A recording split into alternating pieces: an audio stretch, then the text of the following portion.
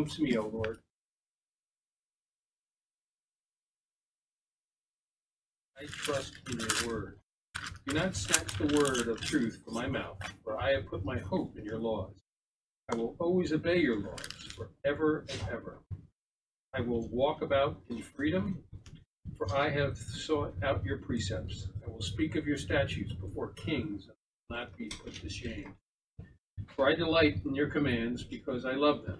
I lift up my hands to your commands, which I love. I meditate on your decrees. Hey, that was great stuff.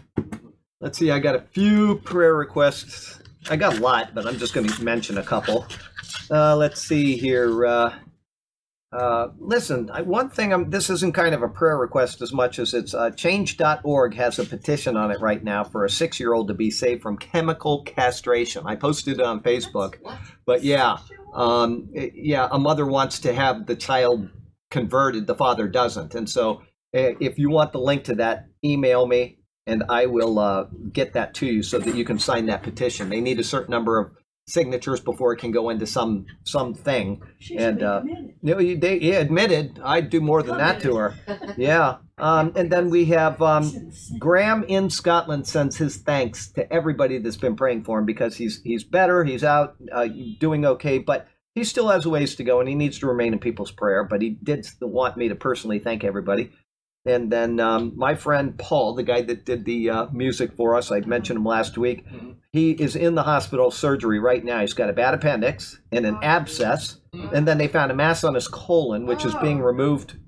When I was emailed his wife, Amy, about 2 hours ago. And then they're going to test it for cancer. And if that is, then they're going to have to go into other things. But that's his status right now.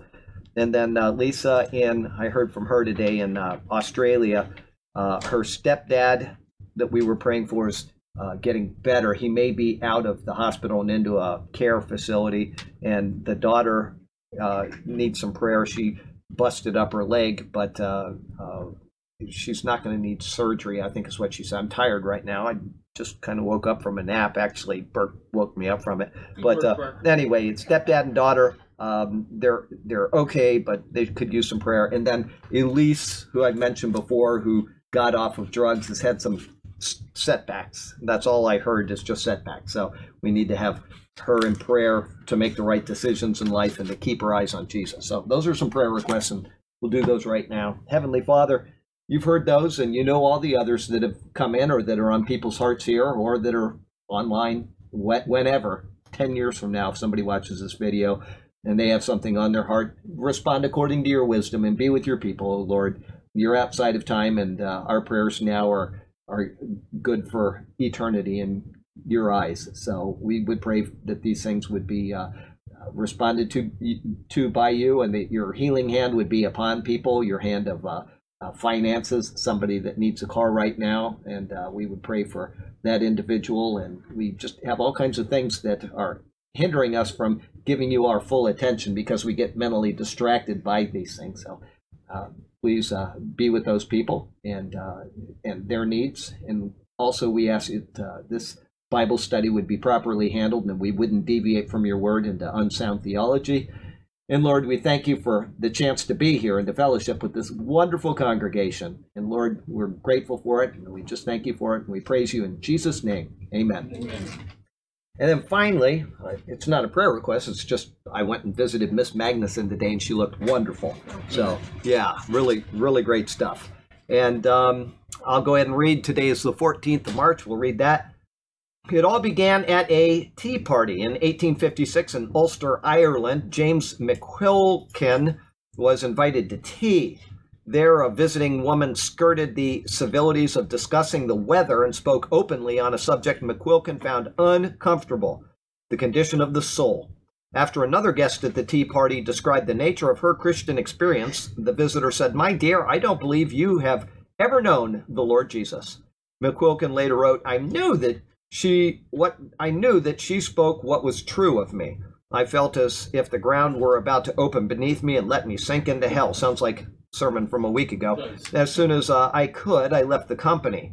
For 2 weeks, I had no peace, day or night. At the end of that time, I found peace by trusting the Lord Jesus.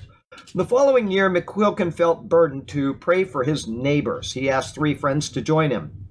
Once a week, the 4 men gathered at the village schoolhouse to pray for each person in the community by name. The town was Ahoghill, County Antrim, Ulster, Ireland. The date, September 1857. Meanwhile, unbeknownst to them, God was laying the same burden on many hearts, and similar prayer groups started throughout Northern Ireland. Pastors began preaching about revival. In December 1857, McQuilkin's group rejoiced to see the first conversion in Ahoghill, but widespread revival did not come. Still, God's people prayed for 19 more months. Then one morning in the city of Ballymena, just 6 miles from Ahoghill, a young man fell prostrate in the crowded marketplace and called out, "Unclean, unclean! God be merciful to me, a sinner." The night of March 14, 1859, the McQuilkin group responded by inviting Christians to a prayer meeting at the Ahoghill Presbyterian Church. The church was so crowded that they moved the meeting out into the street. There, hundreds of people knelt in the mud and rain, confessing their sins and praising God. They were the first of 100,000 people God called to himself in 1859 in what became known as the Ulster Revival. There was a great spiritual movement among young people. It was not uncommon for teenage boys to hold street meetings to reach their peers for Christ. At one such street meeting, an Irish clergyman counted 40 children and 80 adults listening to the preaching of 12-year-old boys. The results of the revival were remarkable. In 1860, in County Antrim, the police had an empty jail and no crimes to investigate. Judges often had no cases to hear. With their owners converted, pubs closed and alcohol consumption fell so drastically that whiskey distilleries were sold. Gambling at horse races fell by 95%. A visitor to Ulster reported thronged church services, abundant prayer meetings, increased family prayers, unmatched scripture reading, increased giving, converts remaining steadfast. The Ulster movement touched off similar revivals in England, Scotland, and Wales. God drew hundreds of thousands of people to himself, and it all began with a woman unafraid to speak spiritual truth over tea. And they say, we never know what will be the effect of our conversion with others. The woman at the tea had no idea that God was using her to launch a nationwide revival. Our responsibility is to faithfully share God's truths as we go about our daily lives and leave the results to him. Psalm 49:10 says, I have not been afraid to speak out, as you, O Lord, well know. I have not kept this good news hidden in my heart. I have talked about your faithfulness and saving power. Great stuff. It'd be nice if that happened here. Mm-hmm. Okay, here we go. We got 1 Corinthians 6, verse 5 is where we're starting today. Back it up to the top. Wherever you want. Okay, start at 6:1. 6:1. If any of you has a dispute with another, dare he take it before the ungodly for judgment instead of before the saints. Do you not know that the saints will judge the world? And if you are to judge the world, are you not competent to judge trivial cases? Do you not know that we will judge angels? How much more the things of this life? Therefore, if you have disputes about such matters, appoint as judges even men of little account in the church. 5. I say this to shame you. It is possible that there is nobody among you wise enough to judge a dispute between believers. Is that different? No, that's a little different. I say to your shame, is it so that there is not a wise man among you, not even who will be able to judge between his brethren? So it's very close. But I was in Romans 6 trying to find out where you were. And finally, I realized I haven't turned the number of pages I need to turn yet. That's why I was a little off. Yeah, anyway, here we go. Let's see here. Can I Yeah, divert slightly? sure. You said Romans. Today I was looking through your list of all the errors that are in the King James Version, and Romans is not in there. No, well, that's because I wasn't looking for him then. Okay. Yeah, but Hebrews, I found, I've got it somewhere. I think it's in a coming sermon. I have 21 in one chapter of Numbers, just in one chapter. And in Hebrews, I probably have 150, 200 or so. And I haven't really gone deeply in it. It's just things that are obviously wrong. I mean, really errors. These aren't just, if somebody has a translational difference and it's translator's preference, I leave it alone, even if I disagree with it. But if it's really an error, I highlight it. And I'm telling you what, I've come to the conclusion that the King James Version is not just a marginal translation, it's a poor translation. The people say it's the only inspired version. They have no idea. They have no idea what they're talking about. Seem to think so. What's that? Oh, yeah, the committee themselves admitted it. Right in their original preface. They will do that sometime. I'll pull that out and we'll do that maybe during Corinthians as a just review what their comments are on scriptural interpretation and where error lies and all that, because everything that the King James crowd says, they've already refuted in their own original preface. But yeah, it is not a good translation. I would not even recommend that people use it other than just for reading, To be fair to the committee, theirs should be thrown in just so you can look at the breadth of all the translations that absolutely. The full thing. You bet. But Robert Young's is probably the closest that I've come across. It's hard to read, and it does have some things that I disagree with, but I've found very few. Very few. He is really spot on, but it's very hard to read because he's going literally, and it makes it rather difficult to follow. But anyway, here we go. 6:5. The irony abounds. Paul has been speaking to those in Corinth who would allow believers within the congregation to carry out lawsuits against one another in pagan tribunals. His words have shown that it is not only inappropriate, but it makes no sense based on their positions in Christ. He now says, I say this to your shame. They have disgraced themselves over this matter, and his words anticipated them feeling the disgrace because of it. And then comes the ironic question. Is it so that there is not a wise man among you, not even one, who will be able to judge between his brethren? It is to this group that he has now written 5 full chapters of doctrine based on their divisions of allegiance. Remember, that's the whole premise of so far. Everything he's been talking about has been divisions within the church, divisions of allegiance. In chapter 4, he said to them, let me read you what it said there in verse 4:10. We are fools for Christ's sake, but you are wise in Christ. We are weak, but you are strong. You are distinguished, but we are dishonored.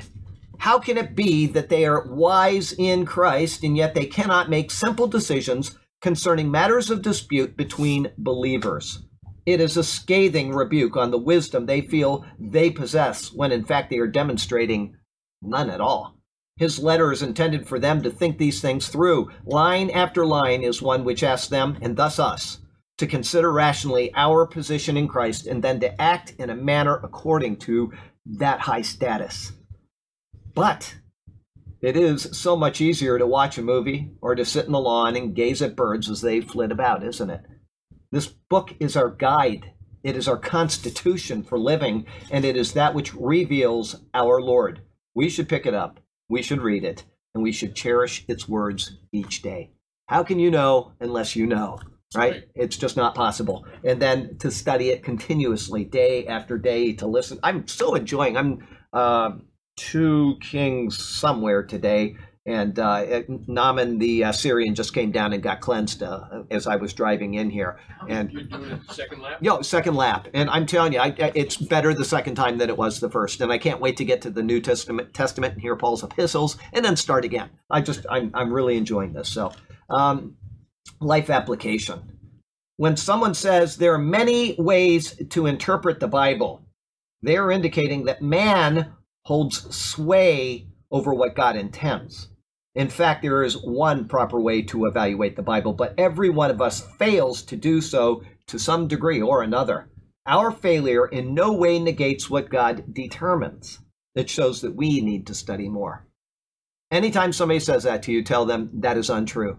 Is God waffling? No. Is he giving us a different message today than he gave us the day the Bible was penned? No. There's one way to properly interpret the Bible, and there are lots of ways to mishandle it. And, one of the things I was sent a video that I'm working on. This guy sent it to me, and I said, I'm not going to watch it because it's more than 20 minutes long. But I decided I'll watch 5 minutes at a time, and I'm going to do a little presentation for the church here. But what did the guy immediately start out with? A chart that says, rightly dividing the word of God. Everybody uses that. Nobody would use that verse and say, now I'm going to not rightly divide the word of God. Okay? So everybody claims they're rightly dividing the word of God. That's the silliest thing in the world, is to bring that up at the beginning of your sermon, unless you are not feeling that you are possibly rightly dividing the word of God. In other words, you were setting up in advance, I'm doing this, and so you don't need to worry about it. What I say, you just hold on to. But to me, that's the silliest verse in the world, is to start your sermon with saying, we're now going to rightly divide the word of God. How stupid. Because everybody thinks they are. Jehovah's Witnesses think they are rightly dividing the word of God. So why would you start your argument with that? Okay? Anyway, it says to do it, but that's not something that we should be claiming that we're doing. Okay? That's why I say when I pray, I say, Lord, I pray that we're rightly dividing. Right? I'm not making the claim that I am, because for me to do that would be the epitome of arrogance, because everybody thinks they're rightly dividing the word of God. But we'll go on from there. 6:6.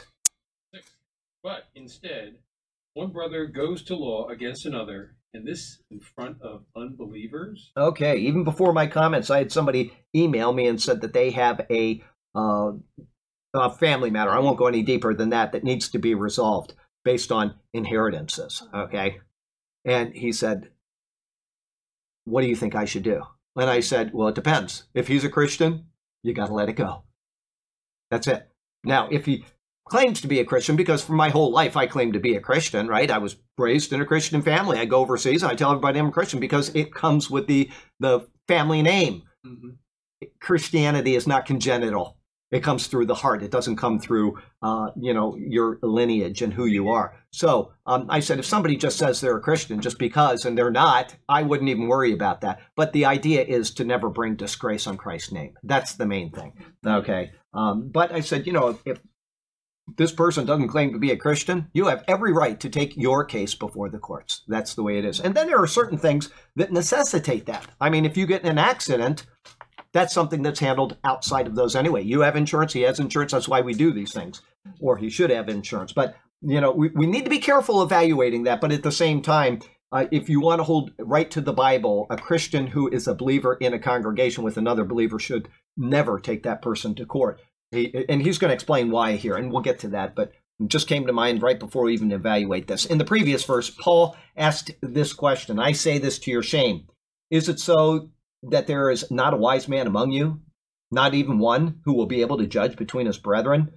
Verse 6:6 is not a continuation of the question, but rather a reply to it. It is a rebuke that there is not a wise man among you, not even one. Instead of displaying wisdom, which will someday be used to even judge the angels, he notes that brother goes to law against brother. Instead of this, they should be willing to sit down and responsibly work out their differences among each other, not even involving the church for mediation. Rather than this, though, they not only failed to settle their differences, they were skipping right over the church for mediation and going directly to civil trial where judgment was rendered before unbelievers. It was an utter failing of their position in Christ and the knowledge, fraternity, and faith that they should have exhibited. Albert Barnes, I love the guy, notes that according to Flavius Josephus, the Romans, who were now masters of Corinth, permitted the Jews in foreign countries to decide private affairs, where nothing capital was in question among themselves. How could it be that if they had this right, that they wouldn't exercise it? They were considered a sect of Judaism at this time, and we can see the dispute which arises in Acts chapter 18 and the judgment rendered by the proconsul in Acts 18:14 concerning this. And so they had the legal right to mediate many such private affairs. Remembering that 1 Corinthians is included in the Bible, it is a prescriptive letter from Paul explaining our responsibilities within the church during the church age. We should consider how to act in similar matters based on his words here and abide by them. Life application. Of what true value is it to gain the upper hand in petty matters which arise between believers, that we would violate the words of Scripture in order to bring suit against our brethren in the church?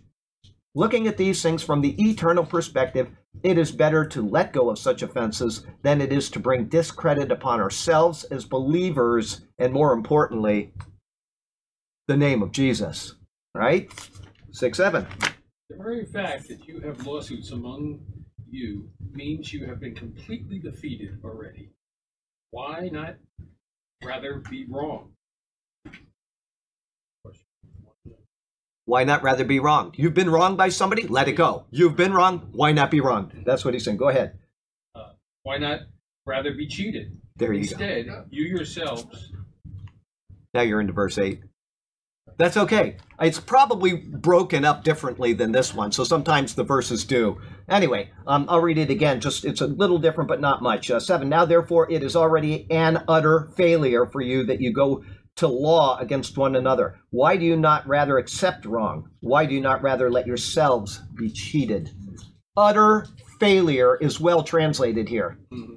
Paul is telling those in Corinth that their lawsuits against one another demonstrate that they have, missed the mark in Christian fellowship and in maintaining a sense of fraternity within the faith.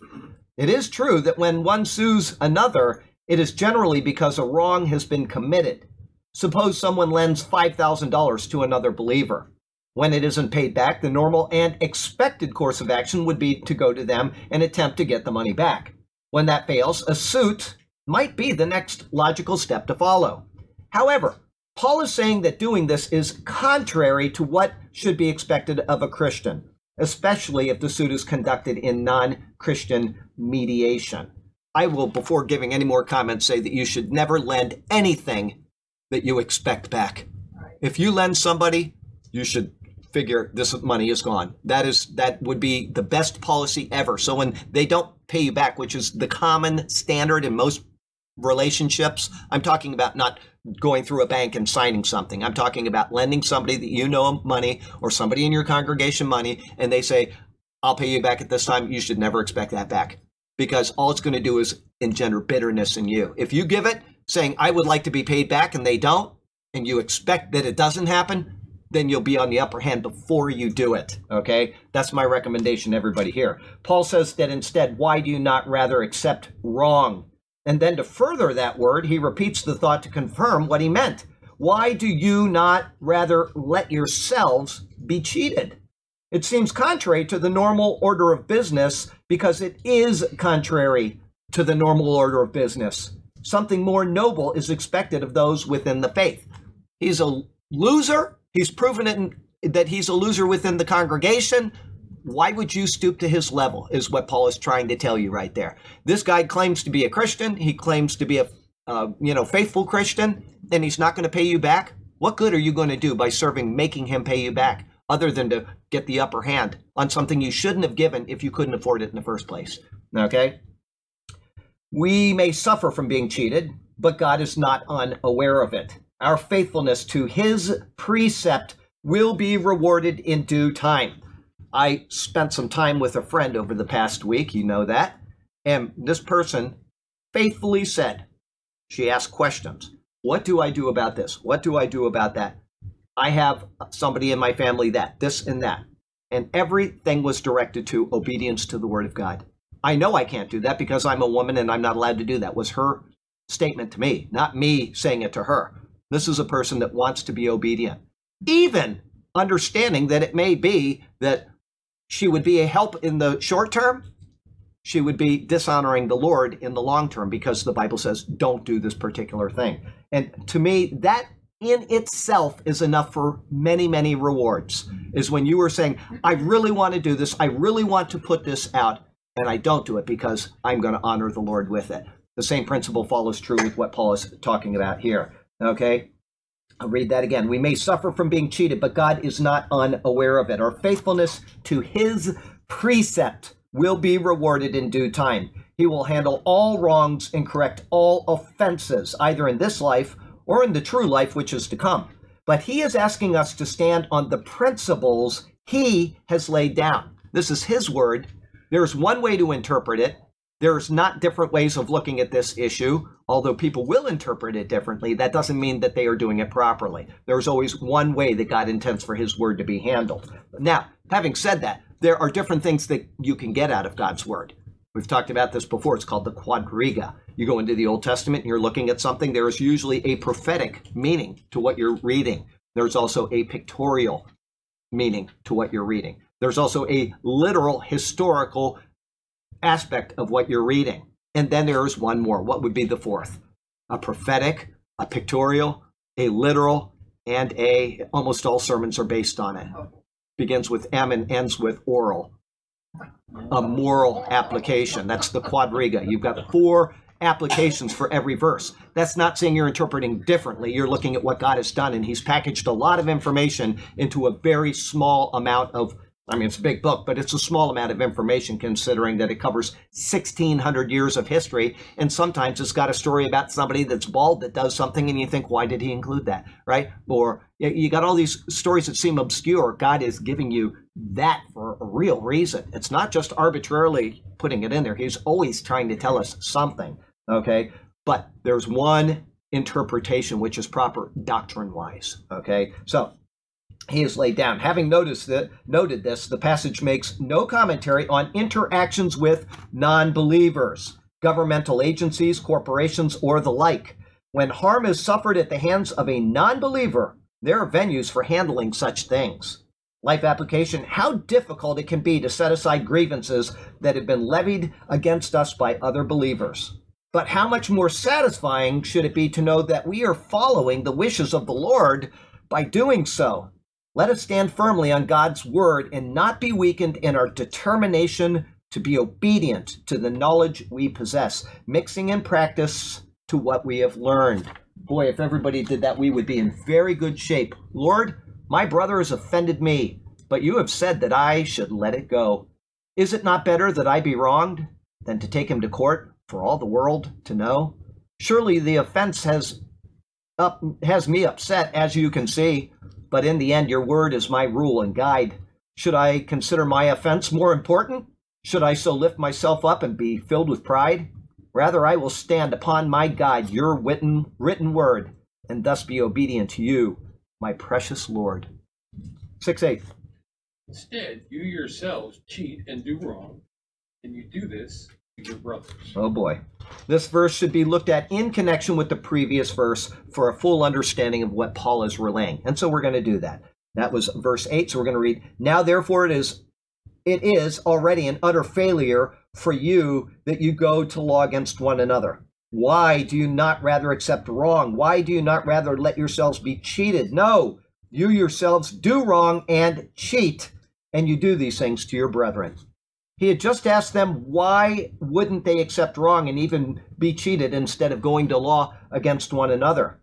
In his written words, it is as if he were speaking without giving them time to even explain themselves because their actions were inexcusable.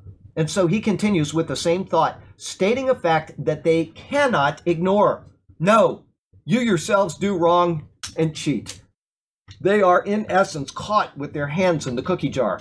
He has identified openly that their actions are harmful and wrong towards one another. There is a root of bitterness between the believers which has been allowed to enter into the congregation. It is something that is warned against in Hebrews 12. Let me read that to you.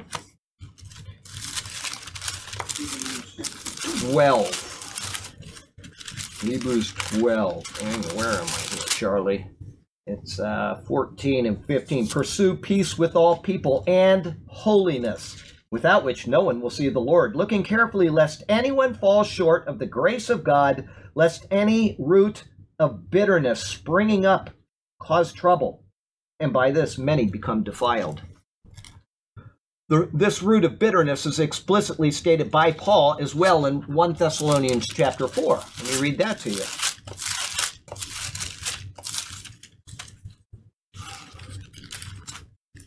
They're such small books, you pass right over them 3 times. There we go, 1 Thessalonians 4 and verse 6. That no one should take advantage of and defraud his brother in this matter, because the Lord is the avenger of all such, as we also forewarned you and testified. Do not take advantage and defraud your brother. The fact, the fact that you were cheating and doing wrong is bad enough. But what is more vile to him is that you do these things to your brethren. If this is how they were treating one another, then how much more disgraceful must their actions to those who weren't considered as brothers? It is the Lord Jesus they represent. And yet, because of the things they were doing, those outside the church would certainly be inclined to say, I want no part of that religion. Now, I understand it's an excuse. Mahatma Gandhi, I think it was, that said, I would love to be a Christian if it wasn't for the actions of the Christians, right? In other words, it's a noble religion, but that's a horrible excuse. If something is truth, it is true, regardless of how badly people handle it and operate among themselves. And yet at the same time, we do set an example what other people are going to look at. And they're either going to say, I want to know more about that or not. And people get, I don't know. We just have to act properly. We need to live out our lives in accord with the way that the word says, not just in church, but among other people as well. Because eventually all we're going to do is scare people away. But at the same time, we want to call immorality, immorality. We want to hold a stand against people that are wicked, right? If you read the Psalms, there are, how many Psalms are there? There's 150. That's right. How many of them are Psalms of imprecation? No, there's a lot of them. It's like more than half of them. I mean, if you read them, somewhere in that psalm, there is somebody calling down a curse on somebody or asking to break their teeth in their mouth, oh Lord, or on and on and on. Okay? That is, the Psalms are what type of literature? Well, they're poetry, but there's a specific type of literature. What? Wisdom. Very good. You get a Maserati. Okay, so we have, can anybody name the books of wisdom? Psalms, Proverbs, Ecclesiastes, Song of Solomon, and one comes before Psalms. Job, yes. Okay, so you got the 5 books of wisdom. And then in the New Testament, there's one that borders on wisdom, which is the book of James.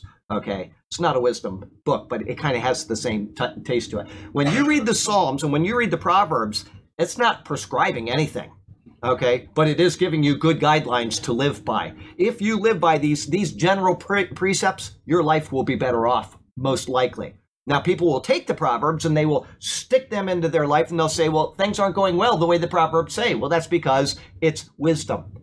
It generally means that you will live well. Some people get cancer and they might follow the Psalms perfectly, right? Or the Proverbs. Okay, they live out Ecclesiastes and they say, Solomon said to do this and things aren't working out. It is not prescriptive. It is a wisdom literature to say, if you follow these guidelines, things will probably go well. But there are no guarantees in life. You can have 2 people that start out at the same level, making exactly the same pay. They start with nothing in their pockets, and this guy has nothing but bad fortune every day, and he has nothing at the end of his life. And this guy started out in the exact same position with the same capabilities, the same schooling, everything, and he dies with 400 grandchildren, billions of dollars in the bank. Life isn't fair. They both held to the same biblical principles, and one was blessed and one wasn't. But if they held to those same biblical principles, the Lord will reward them both at the end of their life. Okay? But the general taste of the books of wisdom are that if you apply these precepts to your life, things will go well. That's general. Okay? Don't want to make the mistake that I'm being obedient to what it says here and I'm going to prosper. That's false. Okay? Anyway, so let's see here. The fact that, where was I? I think, yeah. The fact that they were cheating and doing wrong is bad enough, but what is more vile to him is that you do these things to your brethren. If this is how they were treating one another, then how much more disgraceful must be their actions to those who weren't considered as brothers. It is the Lord Jesus that they represent. And yet, because of the things they were doing, those outside the church would certainly be inclined to say, I want no part of that religion. I know I read that and wanted to say it again. Life application. Would you apply for a job in a company that was known for employees cheating one another and suing one another? Would you willingly join such a company knowing in advance that there was nothing but infighting and division? Of course not. If this is the case with work, how much more do you think people will reject coming to Christ if they go into a church and see nothing but the same between believers? Our actions in church have real significance to the eyes of those who come in seeking answers to their questions about the Lord. Before I go, yes. What's interesting is that speak louder so they can hear. Linda and I came to Christ at the same time. Right. We went to the same church with the same Bible study group, and something was always said back then, which I was going to repeat, and I said, I'm not going to say anything. Until she just leaned over to me and she goes, you mean to say you can sue non-Christians? Absolutely. But it was like, if you're a Christian, you should never sue Yeah, anybody. that's what I remember hearing. And I'm like, what? Yeah, well, that's the same as the fabled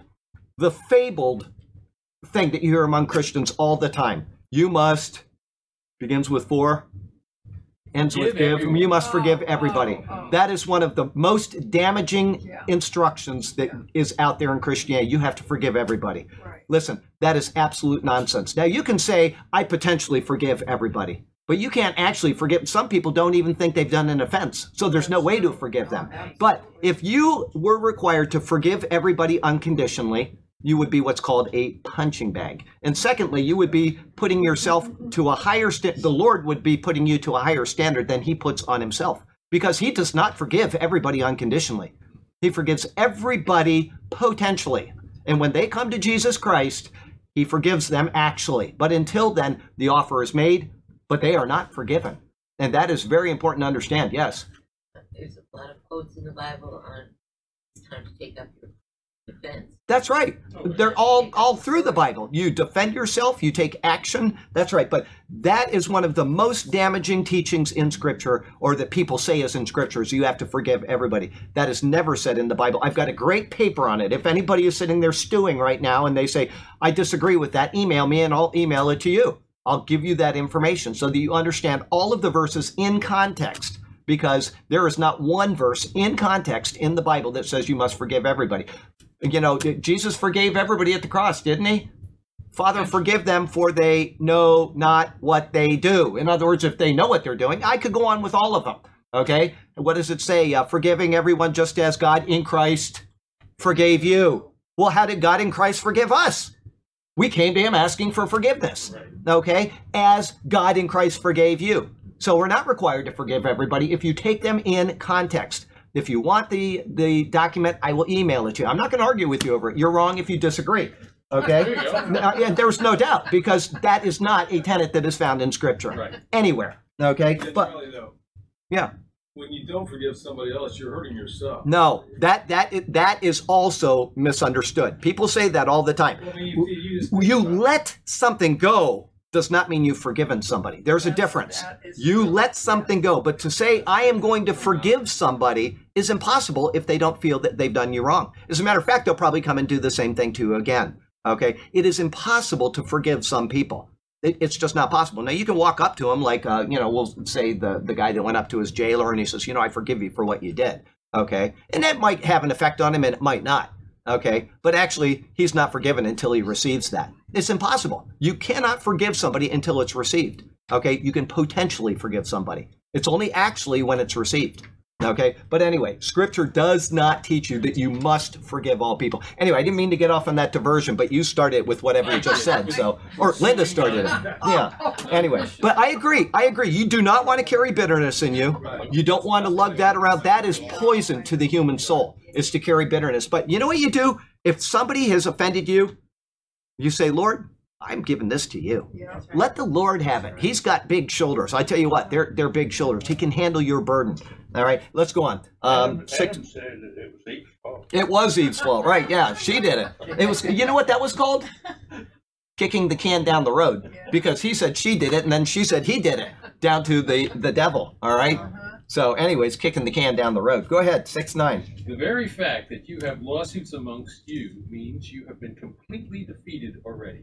I already did that. Yes. We're at I was gonna say, 9. where Aren't are we you? 9? We're at 9. I'm sorry. The next paragraph down.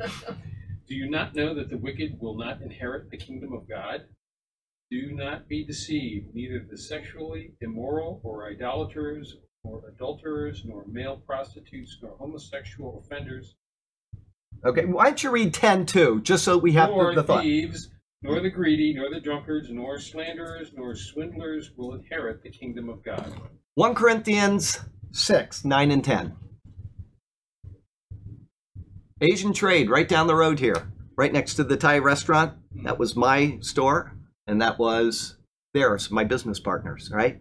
Okay, that's now they've expanded into both, but one side was mine and one side was theirs. And one day some people came in and said, we'd like to talk to you about Jesus. And I said, okay.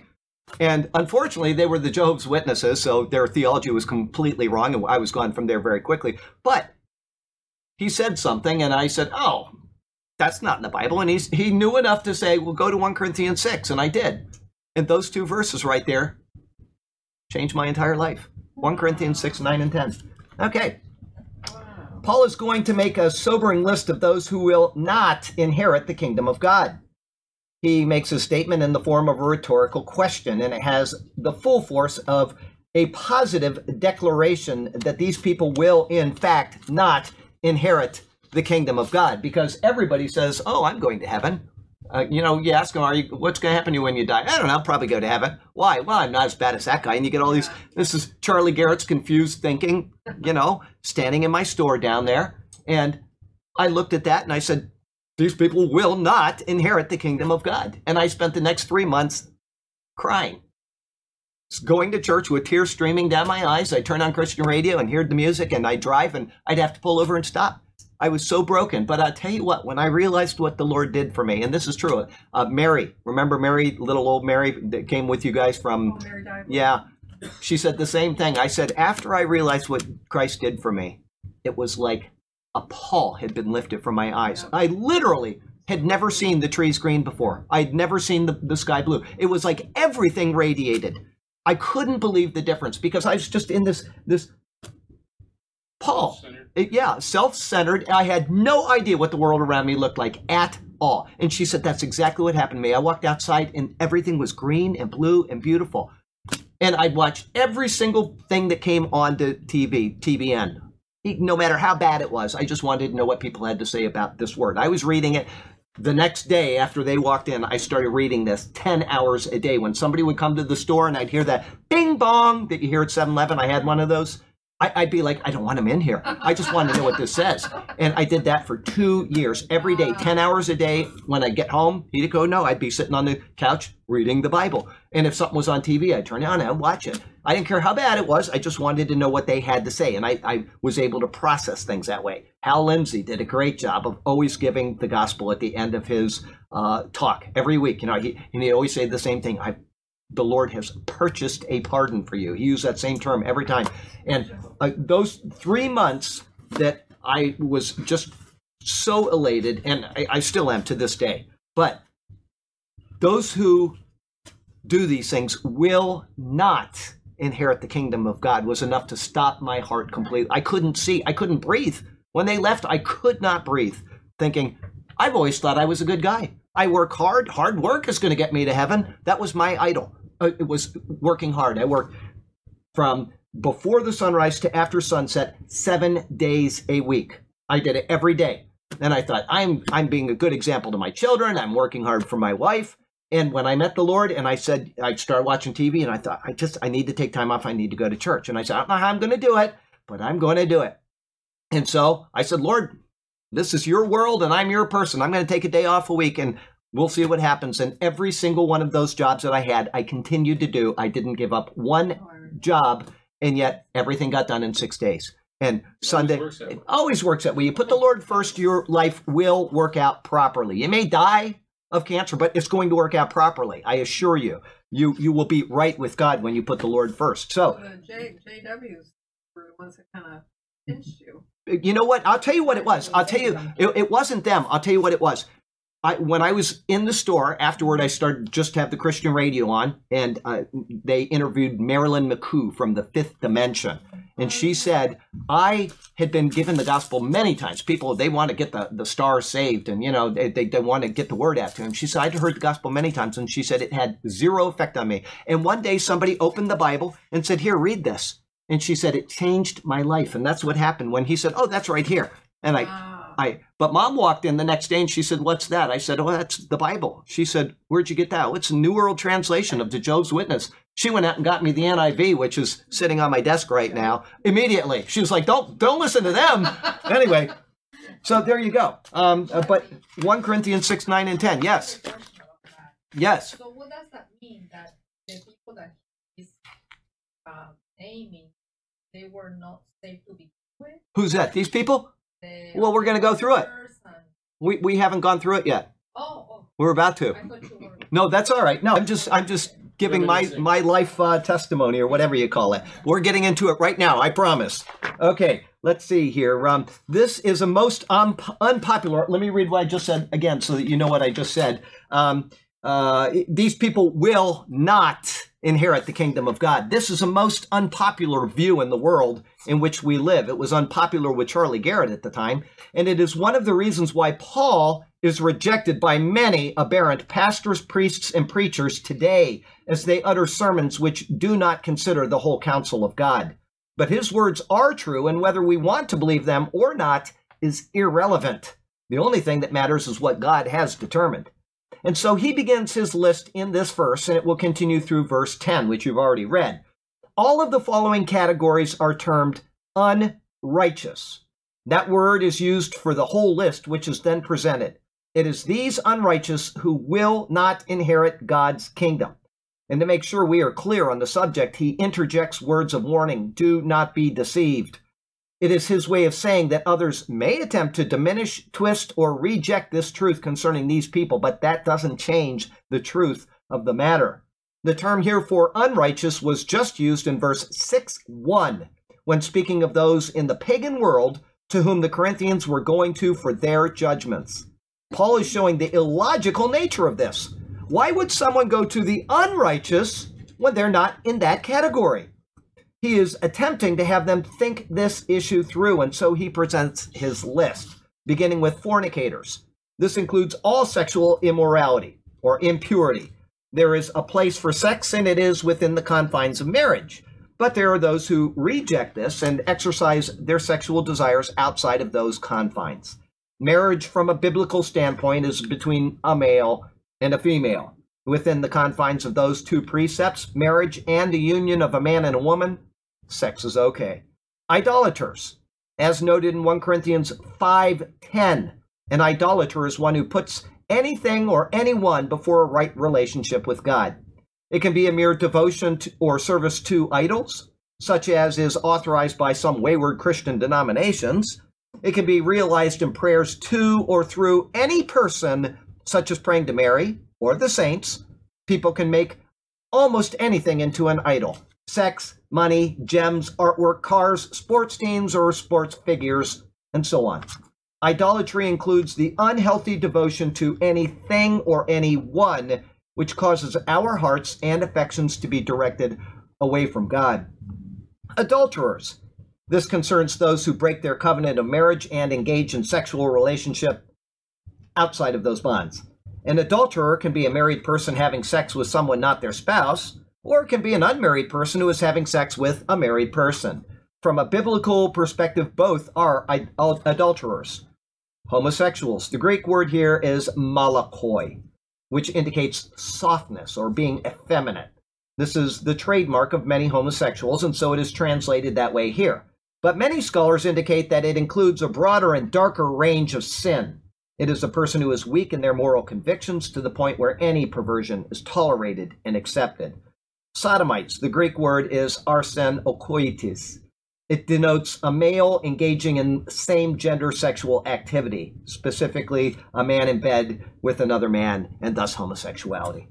Paul's list will continue in the next verse. It is to these categories of unrepentant sinners that there is no hope of entering the kingdom of God. The modern argument that a person is born this way is irrelevant, and it's also untrue.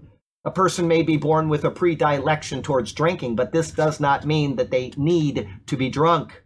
And whether a person is born with a bent towards some type of sexual perversion, like homosexuality or not, is irrelevant. They have been instructed that this is wickedness. They alone will bear the consequences of their actions. Just because you are born with something does not mean that you have no control over it. Okay? I may be born wanting every woman on this planet, but that is not allowed. Okay? It doesn't matter what you're born with. What matters is what God has said, and that's all that matters. That's the only thing that matters is what God has said. Everything else is irrelevant. Okay? We make up excuses and we say, oh this and oh that, but nobody forces a person to do what they do with another person of the same gender. Nobody forces them. If God says don't do it, even if it's something they want, it's not allowed. That's all there is to it, is that God is God and we are not. Life application, whether we like what the Bible teaches on different moral issues or not, It's totally beside the point. The only thing that matters is that we accept God's sovereignty and act in accord with his directives. Verse 6:10, you've read it, but go ahead and read it again. Okay. Nor thieves, nor the greedy, nor drunkards, nor slanderers, nor swindlers will inherit the kingdom of God. Continuing with his sobering list of the unrighteous, Paul next names thieves. The meaning is clear in any society. It refers to anyone who lays hold of something which belongs to another and takes it for himself. Okay? Robbery, stealing, pickpocketing, etc. are simply different ways of describing the overall concept of thievery. And this can be on a personal, an institutional, or a governmental level. Companies can steal from their employees as much as employees can steal from their companies. Ask Amazon about that. And governments can and do steal from their citizens through unjust taxation. Those behind those schemes are not guiltless. They are thieves. Okay? That's all there is to it.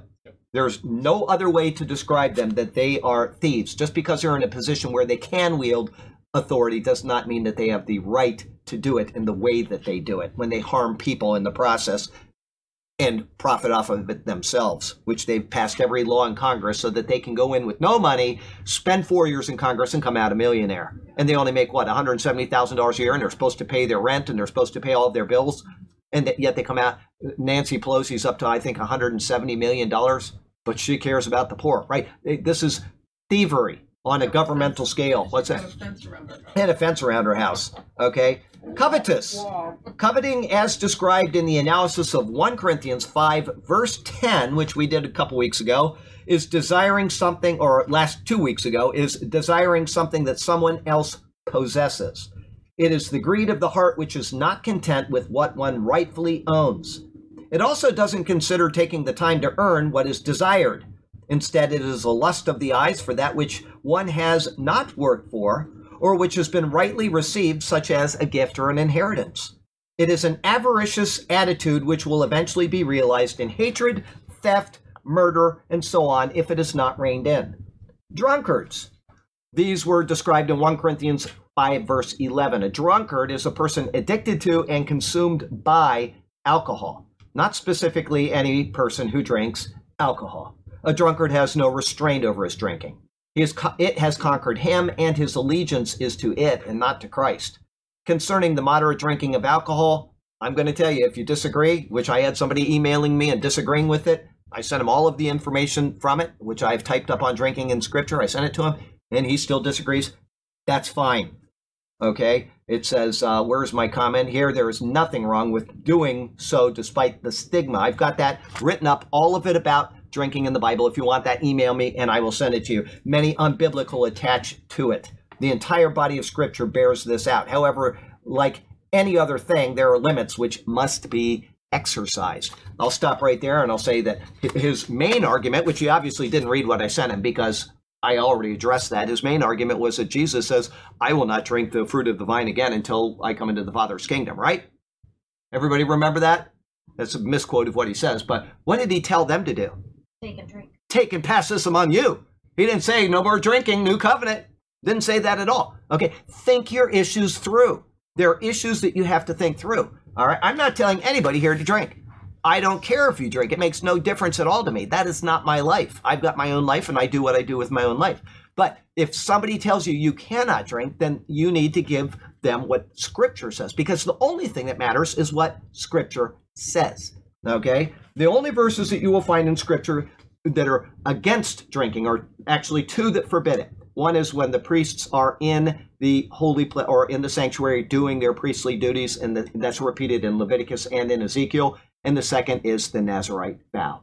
It's the only times in Scripture that it's not allowed. In the book of Proverbs, which is wisdom, it speaks of getting drunk so that you wake up and you're like a ship that's on the ocean and blah, blah, blah, blah. It doesn't say don't drink. It's telling you don't go get wasted. And if you were to take what he says in Proverbs about drinking, don't look at it while it's going down and how smooth it is. And all the words, they're like choice words he's using to describe getting drunk. If you just change, and I'm not telling you to change the word of God, I'm saying take the same precept and put woman in place of wine, you're going to come up with the exact same thing. Stay away from the woman when she's looking, beautiful and blah, blah, blah. It's the exact same precept, okay? And the Bible would bear it out. Don't do that. because your life is going to be messed up. Or any other addiction, or not addiction, any other thing that you think is okay, put it in there and just don't overdo it. Moderation is the word. Anyway, yes. Hanging the bait. Yeah, that's exactly, baiting yourself, okay? That's right. Charlie, Yes, in Matthew 11:19, yes. Jesus is called a gluttonous and a wine. That's one of them that I put in there. He said, because I know you can't hear him, he said in Matthew 19, Jesus is called a glutton and a drunkard, okay? No, And just a wine bibber. yeah, wine bibber, but in some translations it says a drunkard. Anyway, it would be impossible for them to call him that if they didn't see him drinking wine. It would be impossible, like saying, yeah, you're a cokehead. Well, you can't say it unless you saw him taking coke, right? So that's one of the issues I address. Everything in the Bible fits into a picture or a pattern or a theme which is developed. Everything. And if you understand what the Bible is saying, and I'm not sitting here arguing this, I'm just saying keep the Bible in context and you will avoid error. Okay, and you won't look silly when you tell somebody that you shouldn't be drinking because, and you're mishandling scripture. Okay, all right, going on. Revilers. Again, as noted in 1 Corinthians 5:11, this is a person who is vulgar in his words. His speech is coarse, angry, defiant, and abusive. Such a person has no problem vilifying others in their character, hurting people's feelings through speech and demeaning those around them. Such an attitude is opposite to Christ, who, when he was reviled, did not revile in return. 1 Peter 2, verse 23. Next is extortioners. This final category was described in 1 Corinthians 5, verse 10. Such are those who take advantage of others for illicit gain. They may charge high rates of repayment on loans, forced payment for protection, which if not paid will end in any sort of punishment, etc. In this type, there is little consideration for others, but rather a rapacious desire to profit off anyone for any reason. The Bible now states in completely clear terms that all of these categories listed in 1 Corinthians 6, 9, and 10 will not inherit the kingdom of God. It's easy to look at this list and say, I haven't done that, or that, or that. But in the end, all have committed at least one, and certainly more than one of each offense listed. In other words, we are all guilty and stand condemned before God. As Paul says, anybody here that says they have not coveted, you might as well walk out the door now, because I know you have coveted, okay? In other words, we are all guilty and stand condemned before God. As Paul says in Romans 3:10, there is none righteous, no, not one, with one exception. He came and he was and he is. No person is justified in and of themselves before God, and all people, John 3:18, are condemned already, according to Jesus' own mouth. What we need to be right before God cannot be found within ourselves. Paul will keep on showing us this as he continues with his epistle. We disregard his words at our own peril. Life application, and we're still going to answer your question. I'm just not there yet. We have to first develop the theme. That's right. Who can point a finger at one of the people on this sobering list without condemning themselves? There's nothing wrong with making right moral judgments, but there is a problem with doing so before first getting right with God through Jesus Christ. Once that occurs, we stand in a position where we can identify evil in others and lead them to the fountain of cleansing, which is Christ. Okay? And as my preacher down the road said years ago, if you point at somebody, you've got three fingers pointing back at you. Verse 6:11. Preacher Warren? No, it was Pastor Ross. Warren says it'll- Yeah, oh yeah, he does too. It's a common thing, but I just first heard it from Pastor Ross. Go ahead, 6:11. Okay. And that is what some of you were. Here you go. Here's the answer. But you were washed. You were washed. You were sanctified. You were sanctified. You were justified. You were justified. In the name of the Lord Jesus Christ and by the Spirit of our God. Taking that verse there and adding it in with 2 Corinthians 5 verse 19, you get the answer to the dilemma. We're going to go through that now. 2 Corinthians 5 verse 19 says that we are not having our sins counted against us. God is not imputing to us our sins. Once you're in Christ, you are in Christ. He's talking about unbelievers, and he qualified it by saying, but it does not apply to Christians. Even if you do those things, which you shouldn't be doing, and you will lose rewards for it, you will not be condemned. You have inherited the kingdom of God. It is past tense. Okay, so when somebody says that out of context, which happens a lot. Last year, I was doing a prophecy update, and I talked about somebody that says that if you teach pre-tribulation rapture, you're teaching a heresy, and according to the Bible, you can't be saved. Well, you're already saved, okay? Heresy is going to keep the next guy from being saved and has nothing to do with the pre-tribulation rapture. If it's wrong, which it's not, it would be under the category of bad doctrine, okay? But verse 6:11, referring to his list of those who will not inherit the kingdom of God, Paul now shows the immensity of the work of Christ, even for people who have committed such acts against him as were mentioned in the previous 2 verses. Hence, Charlie Garrett was grateful to his very soul the day he read that and then found out what the answer to the dilemma was, which actually took reading the Bible because they had no answer, okay? And also hearing Hal Lindsey repeat it so many times that I could quote what he says. And I just used to love to watch the International Intelligence Briefing. You know how old that guy is? He's 90 years old. You know why he looks so young? Because he takes his mustache and puts that men stuff in there, keeps it brown. Yeah, Oh, yeah, whatever, you know, coloring. coloring, yes. That's why he looks so young, but he's an old guy.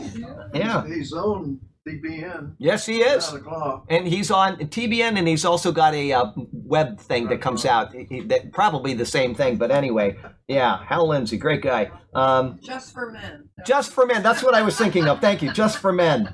Okay. The immensity of the work of Christ. He begins with, and such were some of you. Actually, it's all of you, if you think it through, because we've all done something on that list. Pick from the wicked things on this list, and it may have indeed applied to any of those in Corinth, and thus the same thought gives hope to such offenders today. But without understanding the nature of sin, it is hard to contemplate exactly what this means for each and every person in Christ.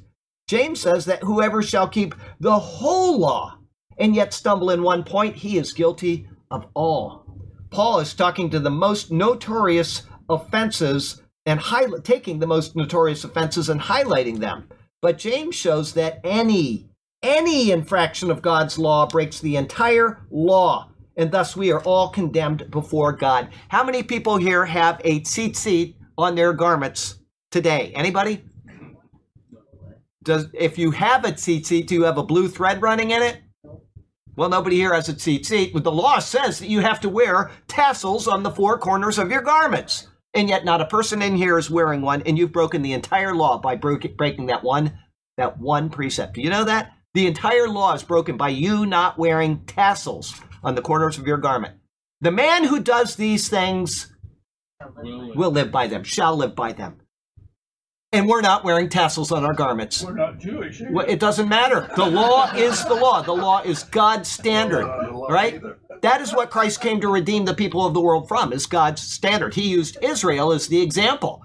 Israel had to fulfill that law perfectly. And if you broke one of those laws, James was telling his people Israel, but he's telling us as well, that we are condemned already because we can't do God's standard. Thank God for Jesus Christ. That's the point. The smallest part of the law, do not cook a goat in its mother's milk. Guess what the Arabs do? That's like their favorite thing. Take the little goat and cook it in its mother's milk. They have a name for it. It's this great, delightful thing, right? Hey, there are saved Arabs out there. I know one of them. I talked to her on the phone this morning, or actually FaceTime, right?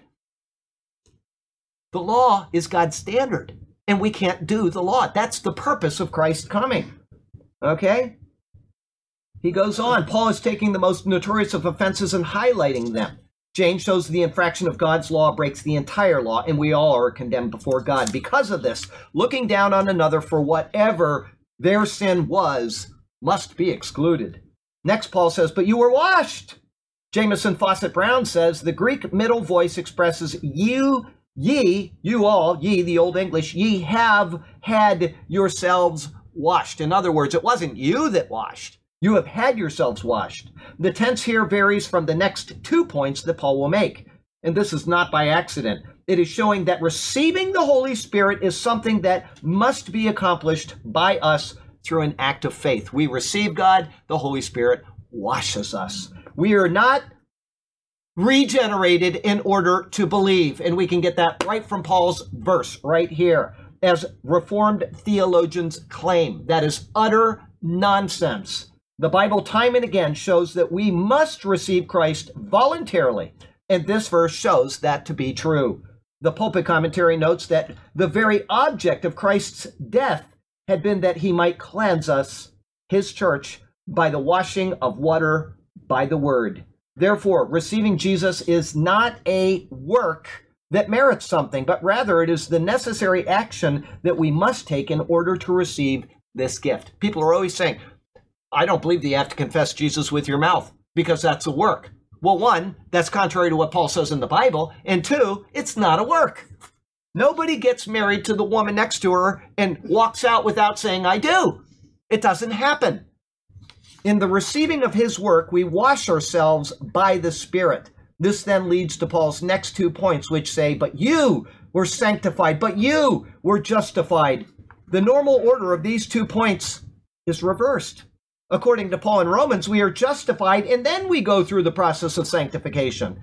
However, this is not speaking about progressive sanctification that occurs in a believer's life.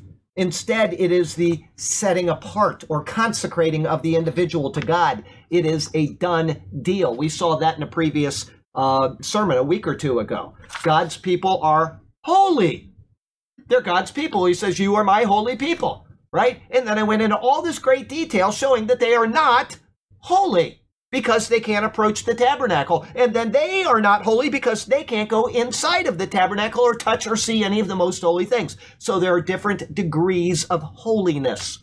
Okay? We are sanctified, and yet we need to go through a process of sanctification. We need to be careful about theology, because just because somebody says, I am sanctified for something, or I am sanctified, does not mean you're sanctified for everything within the church. And my example is people that do what the Bible says not to do, even though the Bible says not to do it.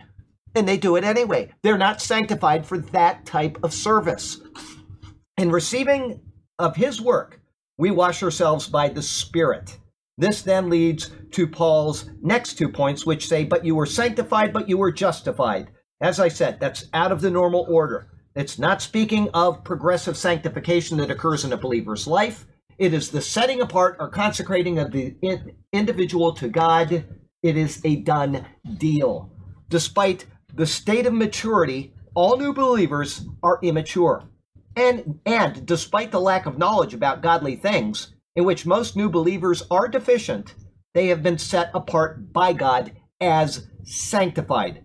This is a clear indication of the doctrine of eternal salvation. What God has sanctified is forever so.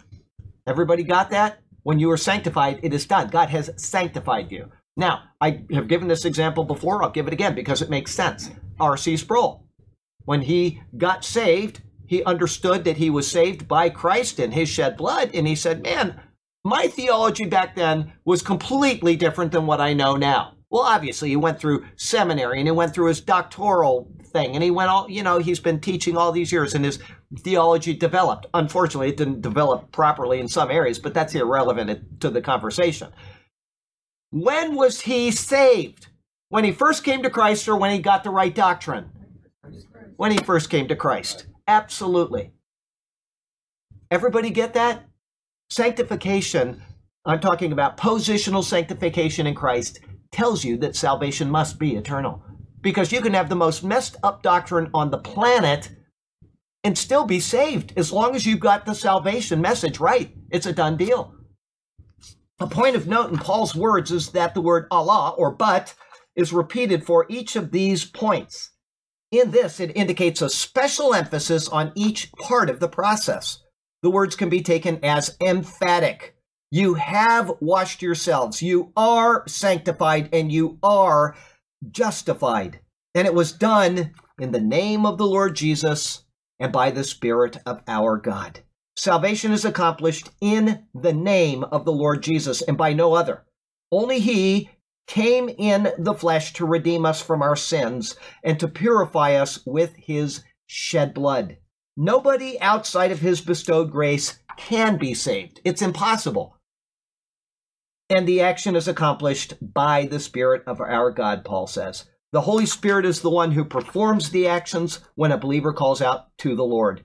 The moment they do, they are sealed with the Spirit, Ephesians 1:13 and 14, and are given the guarantee of eternal life. It's not anything less than a guarantee, and a guarantee in the Bible means a guarantee.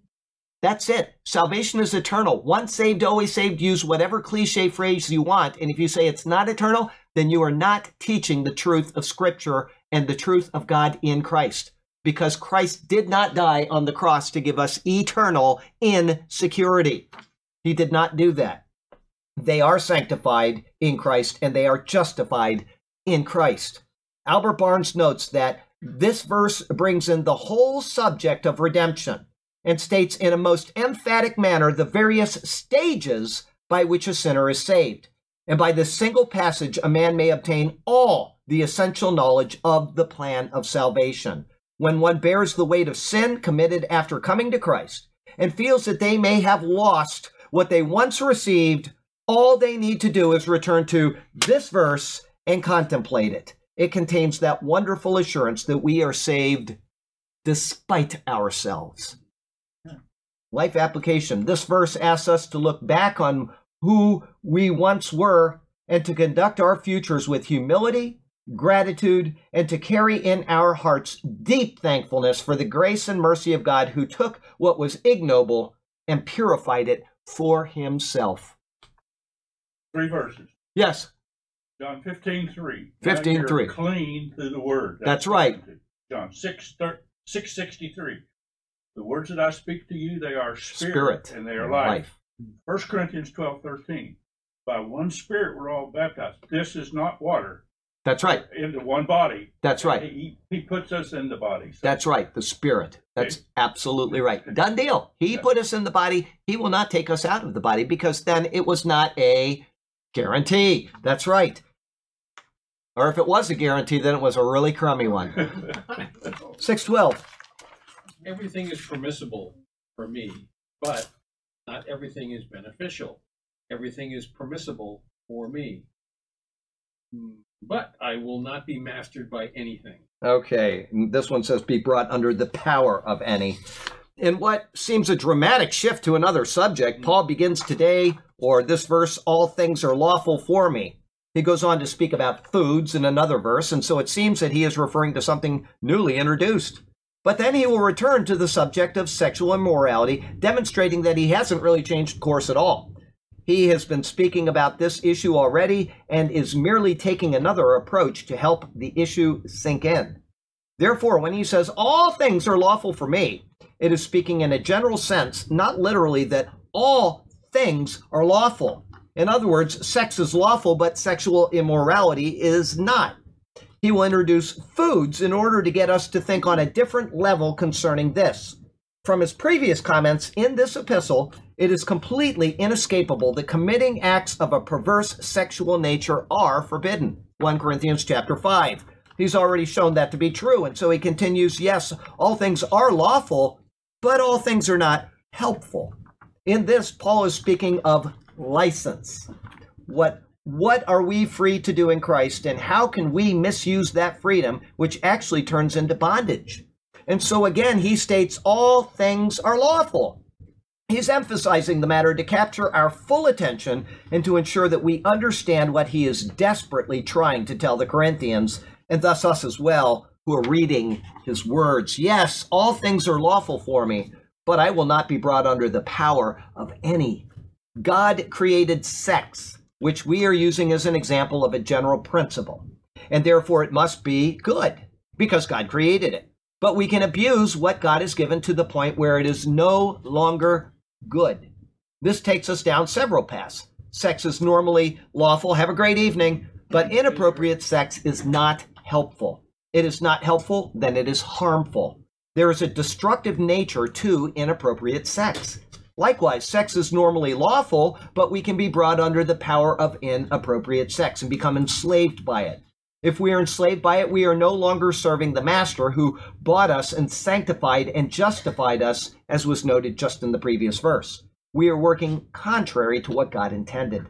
The penalty for this has already been noted, to be expelled from the fellowship. This concept will be built on by Paul in the verses ahead. To understand what he is saying in this verse, the words of Ellicott will provide clarity.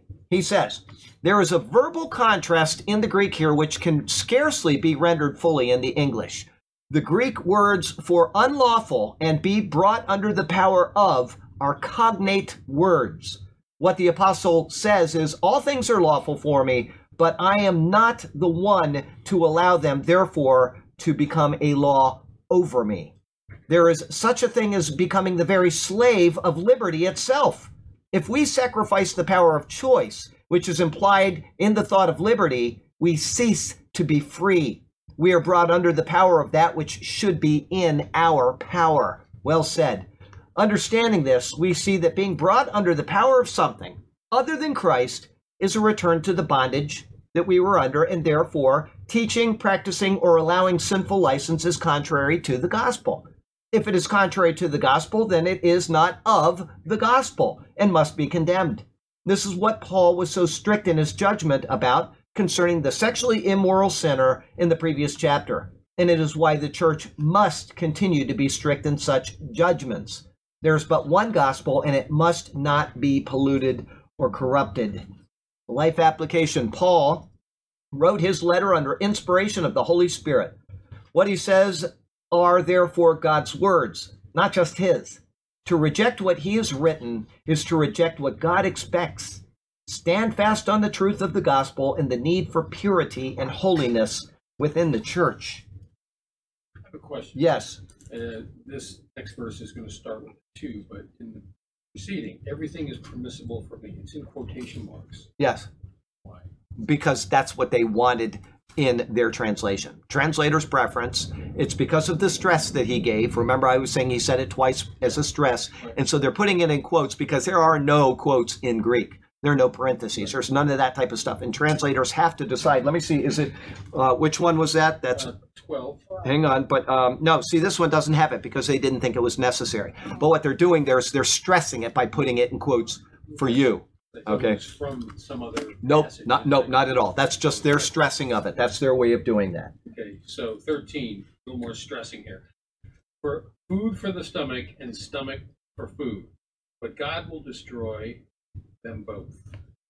The body is not meant for sexual immorality, but for the Lord, and the Lord for the body. Okay. In his usual way of making exceptionally complex matters easier to understand, Paul now introduces food, okay, as a way of grasping an immensely important issue of sexual immorality.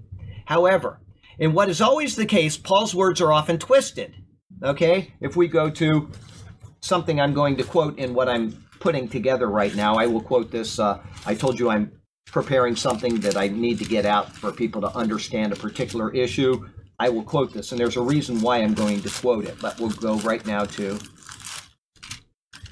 that's 1 Peter, 2 Peter, chapter 3, and then we're going to go down to 14 through 16. Is that where it was? Yes. Therefore, beloved, looking forward to these things, be diligent to be found in him, by him in peace, without spot and blameless. Sounds like what Paul's talking about. And consider that the long suffering of our Lord is salvation, as also our beloved brother Paul, according to the wisdom given to him, has written you, as also in all his epistles, speaking in them of these things, in which are some things hard to understand, which untaught and unstable people twist to their own destruction, as they do also the rest of scriptures. There's a reason why I'm going to focus on that particular verse when I talk about what I'm going to talk about, because I want people to understand proper doctrine. Okay, so one of these weeks we're going to take a deviation from Corinthians for something that's rather important. Anyway, by introducing, Paul's words are often twisted, as Peter says there, to mean something entirely different than what he intends. By introducing foods as an understandable baseline, he is showing that they are an indifferent matter which we participate in, even the eating of food sacrificed to idols. Oh, no! This is a matter he will speak about in detail in 1 Corinthians chapter 8 and elsewhere. Foods affect the physical man and have no lasting value other than to sustain a person until the next meal. Have you ever noticed that when you eat and you're really full, a few hours later you're hungry again? Funny how that works. Funny how that works. The eating of foods is a morally neutral matter. Eat, eat, eat. It's morally neutral unless you abuse it. That's called gluttony, okay? God made foods, and foods are for the stomach. Likewise, God created man, including his stomach. And the stomach is intended for food. In the end, both are material, non-moral, and perishing. And so God will destroy both it and them, meaning the stomach and the foods. On the other hand, there is sexual immorality. It is an entirely different category and one which cannot, despite our greatest desires and our greatest efforts to twist what he intends, be treated as we treat foods. Sexual immorality is a moral issue. It cannot be separated from this state. We cannot rationalize it away. We cannot make excuses. We cannot compare it to any other issues of a non-moral or wrongly imposed moral issue. It is wrong in and of itself. Further, though different types of sexual immorality are mentioned by Paul and others, they all fall into one overarching category and must be considered in this way. We point at one guy and say, you're doing that and you shouldn't be doing that. We look at these guys that are doing something that's also not biblical, and we just ignore it.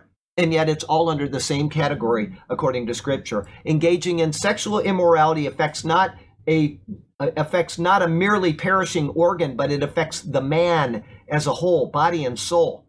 Man is not granted the authority to engage in this type of act because the moral nature and effect of sexual immorality doesn't cease to affect the man at his death like eating various foods does.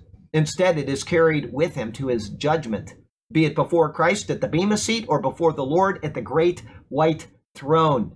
It is an offense against God. Eating foods is not.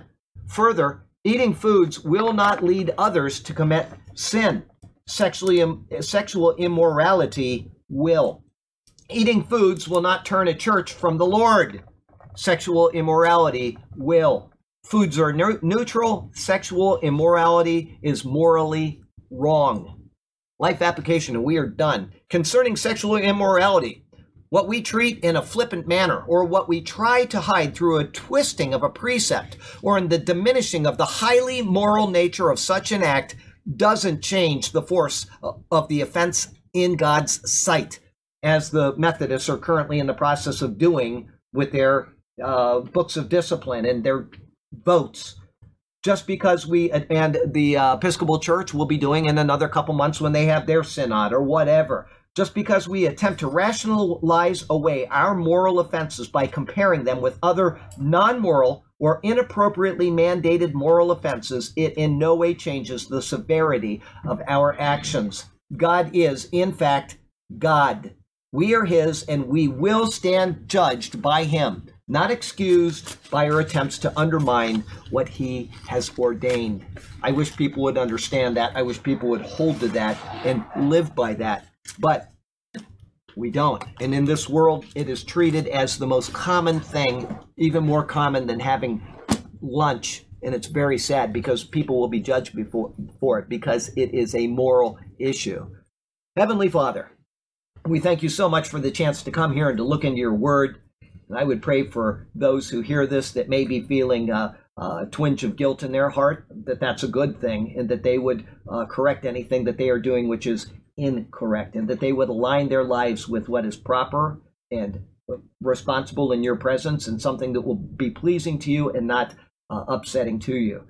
And if we're doing these things and we're not twinged in our hearts for it, then we have a problem in our minds and in our souls which needs to be fixed. And I would pray that me or anybody here that is facing that type of a dilemma would get into the word more, would pray to you for conviction of their sin, and that they would know that what they're doing is wrong and that they need to get it corrected. I would pray this. Even if they're saved believers, they will not be exempt from judgment at your Bema seat, Christ. And if they're not saved believers, they're not doing themselves any good by staying in the sin that they're in.